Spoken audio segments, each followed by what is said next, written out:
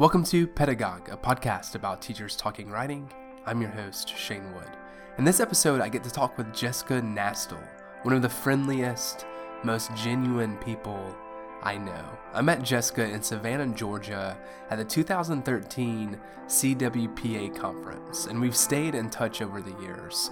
Her passion for teaching at her two-year college, her work on writing assessment and placement, and her support for her students and colleagues is inspiring. You know, one thing I really admire about our conversations is how we always talk about our kids. That's usually the first thing we talk about. She's always interested in Rose and Elle, my 2-year-old and 9-month-old, and I always want to hear about Elise, her almost 4-year-old. Jessica is someone I really look up to as a teacher, researcher, and person. She's a friend, and I'm so excited she agreed to be on the podcast. I'm always looking to talk with people, meet new teachers, and hear more about different pedagogies, writing practices, and what teaching looks like in different institutional contexts. So please, if you're interested in contributing to the podcast, go to the website and fill out the contact form at pedagogpodcast.com. Again, that's pedagogpodcast.com.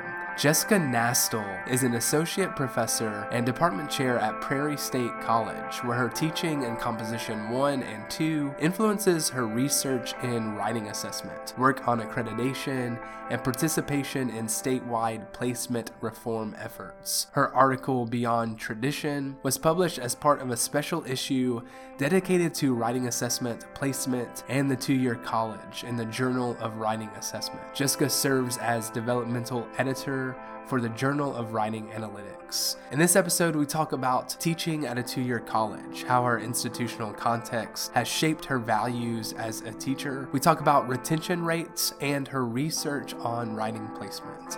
Jessica, thanks for joining us. How about we start with your institutional context, teaching at Prairie State College, a community college in the south suburbs of Chicago. Do you mind sharing a little bit about your institutional context and your students? Shane, I am delighted to talk about this, and I'm so excited that you've asked me. So this kind of goes into why I'm a teacher. So I pursued my PhD to teach at a community college, and the classes I'm teaching are English 101 and 102, so Comp 1 and 2, and that was on purpose. When I kind of wanted to get to know the field of rhetoric and composition through my PhD, and then be able to put what I had learned into practice. I am just delighted to be able to do it. Prairie State College is a predominantly Black institution and an emerging Hispanic serving institution. So we're about 55% Black, and then about 20% Hispanic Latinx and 20% white. Most of our students are also middle class. 2/3 of the students are Pell eligible. We also have a lot of early college initiative students as well as returning adults. So I love the diversity. The Illinois Community College Board says that we have the most geographically, socioeconomically, and racially diverse districts. Can you talk about how this influences your teaching or what it does to your teaching? Perhaps even the resources and materials that you use in the classroom. This semester, I'm teaching 3 classes, and I have reassigned time I'm department chair this year, and then I have an overload for a special project I'm doing on student success. So our contract for full-time faculty is 5 courses a semester for full-time load. And then if you teach 2 composition classes, then that load gets reduced to 4. The online classes are capped at 24. And then the English, composition 1 and 2, those are capped at 22. Developmental English classes are capped at 18. So how all of this affects how I teach writing, or my approach, is basically I just want to have fun with my students, and I am trying to implement a little bit of a writing about writing approach, but I'm not totally there. I like the idea of using this class as an introduction to writing studies. And the reason I like it is because it's the best way for me to be able to kind of structure for students a space where I can help them understand how we can use our individual experiences and beliefs to inform whatever kind of work we do and whatever connections we're making with other people. Personally, one of my approaches also is is that connection with my students. So I grew up on the south side of Chicago and moved to the suburbs. I grew up in a working class family. Most of my family, like before my generation, did not go to college. I can relate to some of the concerns that my students have. And I think the thing that they find most fun is that I hated composition as an undergraduate. So kind of using like the experiences that I had growing up and struggles I've had with writing, and then kind of the realization I had that writing is something that does something. Like it can be a force for positive action, and then helping my students understand that it's a real privilege. This semester, I blew everything up. The past couple of years, I had a lot of reassigned time for work in assessment and accreditation. And I was still doing like the work that I loved, but over the summer, I had more space to think about how I want to redesign the classes. So in the past, I had focused a lot on response to student writing. So students in both Comp 1 and Comp 2 we'd have some shared readings on kind of controversies in the field of writing assessment in particular, which is my background. So things like automated writing evaluation, whether to use rubrics, and kind of like language policies. And that was really fun. And students found a lot of entries like to the discussion, but we're in teaching. Like I always want to challenge myself to do something new and to learn more and apply what I'm learning from colleagues into the classroom. So this year I'm teaching kind of a contextualized English 101 class where I'm trying to bring in some principles of professional and technical writing into our English 101, which uses the WPA outcome statement and the framework for success in post-secondary writing as the foundation. And then in English 102, where our Comp 2 research class, the research parameters I'm using are the submission guidelines for Queen City writers. And so the goal is that some students would continue working on their projects for publication. As a result of that requirement, the Queen City writers submissions really focuses on like cutting edge, innovative stuff, writing that takes risks. And so I was then challenged to bring in some of the most recent and kind of most exciting scholarship in our field. Some of the things that we're reading this semester are some of Asia Martinez's work, some scholarship from the journal Young Scholars in Writing and Queen City Writers. It's a challenge for me because I don't really know what I think about some of this stuff, like articles from spring 2019. I haven't had a lot of time to think about them, but I'm excited to hear what other people are thinking. And so this makes the class dynamic for me. And I think it helps my students because they see, my passion for the field and my respect for them and treating them like scholars. So this is really fascinating. It kind of sounds like your composition classroom takes a different shape than perhaps other first-year writing classrooms. It almost sounds like your classroom functions more like an introduction to writing and rhetoric and an introduction to composition studies and perhaps theory, maybe more like a seminar class. So one thing that students do comment on is that they appreciate like this, I guess the scaffolding, but it's not just that. It's really like a seminar, So I in my syllabus for the Composition 2 classes this semester, I told them that it will function as a research seminar in rhetoric and composition / writing studies. Even with like English 101, there's like different modules or different units and everything is related. When I've been doing the response to student writing, it was all connected to the same theme. And so students were able to see how the ideas built on each other within the units and then across the semester or across the session.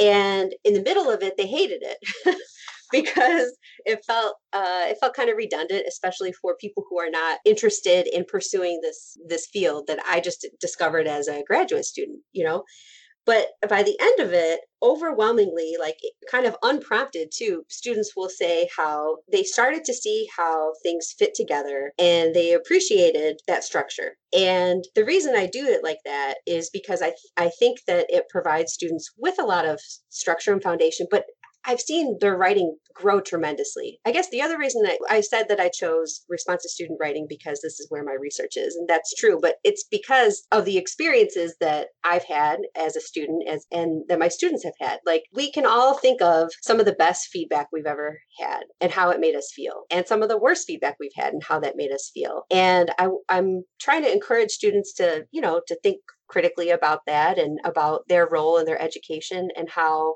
they can change things, like, and that doesn't have to be within the field of education or writing studies, but they can like be more of an active participant in their own education. Like if they don't like the way someone makes them feel, they can have a productive conversation about that, or they can think about why they felt badly. So this is why I also think it's such a privilege, because it's like, in what other space could I, like try to suggest a way that I think maybe could help them have a better life. Like that's kind of presumptuous almost of me to think that way, but I don't know. It's something I really am struggling with.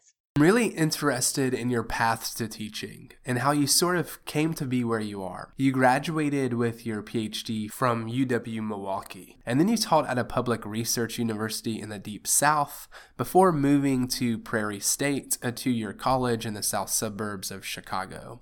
I think I'm interested in this because of how each institutional context seems so different, geographically, but also in student population and what that does and means for teaching. How has your teaching changed? Have your values as a teacher changed? Thanks for asking about this and focusing it on values. So I have a bachelor's and master's degree from Jesuit institutions, and I identify as a recovering Catholic. So, but I love the education I received, especially at Loyola for my undergrad. And I really believe strongly in their mission of educating the whole person. And that was reaffirmed in my PhD program by my advisors, who encouraged me to be a whole person in the classroom. My values certainly haven't changed. And my teaching hasn't, which is my experience at the university was great. I learned a lot, but it was not a good fit for me. And this is. So there I had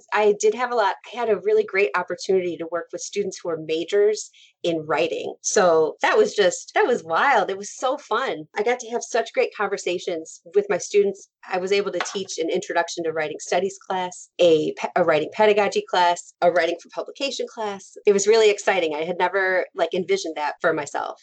Coming here, it's home. So there's that. But I think that my students, they trust me.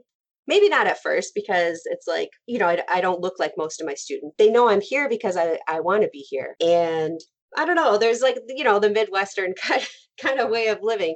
Here, I guess I feel a little bit more like I can understand my students more easily, so that I'm able to push them differently because I'm more comfortable. Like our overall institutional retention rate is about average.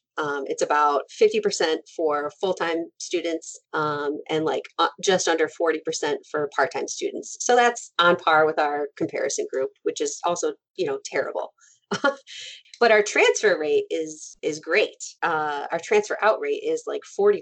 We have some very clearly defined articulation agreements with some of the area universities, both in Illinois and Northwest Indiana. We're really close to Northwest Indiana. And our transfer advisor does excellent work, but our graduation rate is only 10%.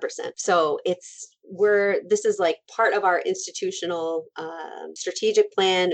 Part of every plan is trying to figure out how can we get more students to graduation. Of course, this is, I think, every two-year college's struggle. Patrick Sullivan has written about what success means at a community college. We know that students aren't here necessarily to get an associate's. They're taking some classes, maybe coming part-time, which means one class a semester for many, many years because they're working full-time or working 3 jobs.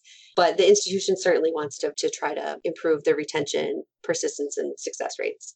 I would like to take some time to talk about writing placement, and I think given your institutional context, what writing placement is and does at the community college level. I would encourage everyone to read Beyond Tradition, a phenomenal article you wrote for the special issue in the Journal of Writing Assessment. Do you mind talking about writing placement at Prairie State College and what you've been thinking about here recently in terms of writing placement? So we recently redesigned our placement practice, and what we are currently doing is, and we had to because we had been using Compass, and then ACT phased Compass out. So we had been using Compass reading scores combined with a kind of a typical argumentative prompt that was designed and read by English instructors at Prairie State College. What we are doing now is students are reading one of a couple articles that our literacy expert has vetted, and then they're asked to annotate it, write a short summary of it, and then write an essay. And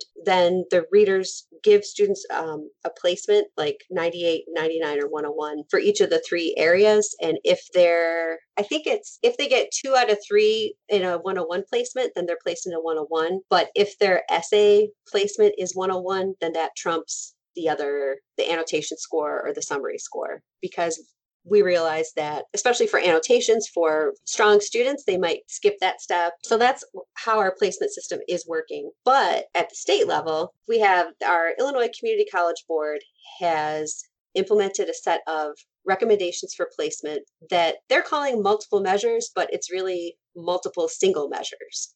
So if a student brings in any of this list of options, they can enroll directly into the English 101 class. The methods include like an SAT score, ACT score, a GED score, and then a high school GPA of 3.0 or higher in general. And then the recommendations are different for math. If a student has any one of those things, then they don't have to take the placement test. And so right now we're conducting some studies to determine how that's going to affect our enrollment. And we're wondering if we might instead actually kind of follow what Maya Poe, Norbert Elliott, and I wrote about in the roadmap. If this is the way the state is heading, there was also legislation that was proposed to reform placement and developmental education with an eye toward significantly decreasing developmental education. So it's like, if this is already where the state is headed, this might be a good opportunity for us to eliminate placement and do that dramatic re-envisioning of what kinds of opportunity structures and support we can provide for students and faculty. You know, writing placement can take a lot of different forms, and there's a lot of different conversations around placement. You just mentioned one part of the conversation. Should we eliminate placement altogether? This seems like an ongoing conversation, and it's nothing new. Questions like, what writing placement model should we use? Should these models be formed locally? How do we create models that complement local values? What do we do about state testing and placement? Should placement be self-directed? There's a lot of questions. And now is a really good time to talk about writing placement, perhaps given our social and political climate and our educational policies and structures. So I'd like to end with this question. Do you mind talking about your research and your thoughts and feelings on writing assessment and writing placement? So I really feel very unsettled about writing placement. I kind of always have. And the study in Beyond Tradition, I guess, crystallized it for me. So some of the results that stood out were like the correlations between the grade that a student earned in one of the composition classes and their overall GPA. Those correlations rose throughout the sequence. So they were lower in the lowest level developmental English class. They rose in the mid-level class, and then they reached high positive correlation in Composition 1. So it looks like the correlations between a student's grade in the composition class and their GPA overall, that those increased.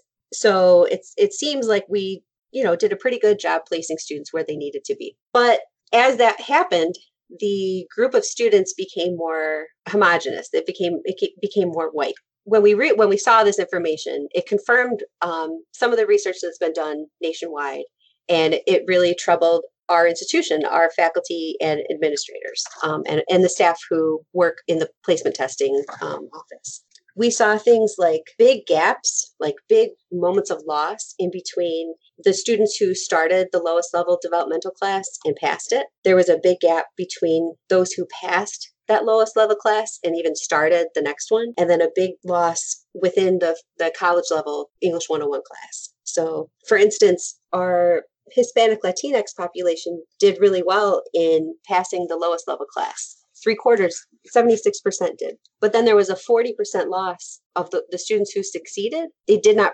continue to the next class in the sequence. And then by the time the group of Hispanic Latinx students who started at 98, the lowest level class, that went to the college level, only 56% passed that English 101 compared to 82% of our white students. So for our Black students, as a predominantly Black institution, our Black students were overrepresented in the sample, in the developmental classes. The lowest level developmental class was like 80% Black or African American. And 91% of those students who started that class did not pass English 101. As a department, my colleague Jason Evans has published on how the department has tried to reform our curriculum countless times. This is a department of teacher scholars who are really committed to our student body, to working at a community college. We believe in the mission of access to education. And so we're always trying to revise the placement method, our curriculum, I guess the entire composition sequence.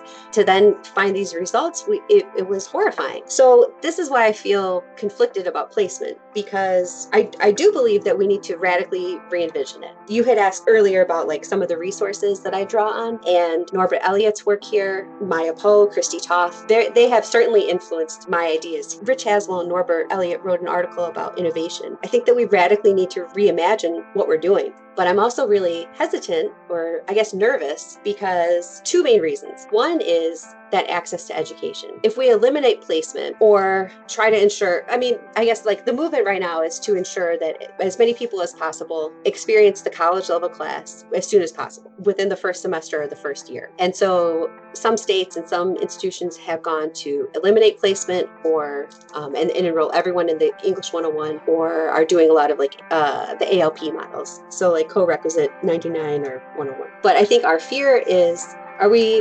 advancing access to education and opportunity to learn, or are we restricting that access? For our institution at Prairie State College, we have been canceling that lowest level developmental English class. Very few students place into it.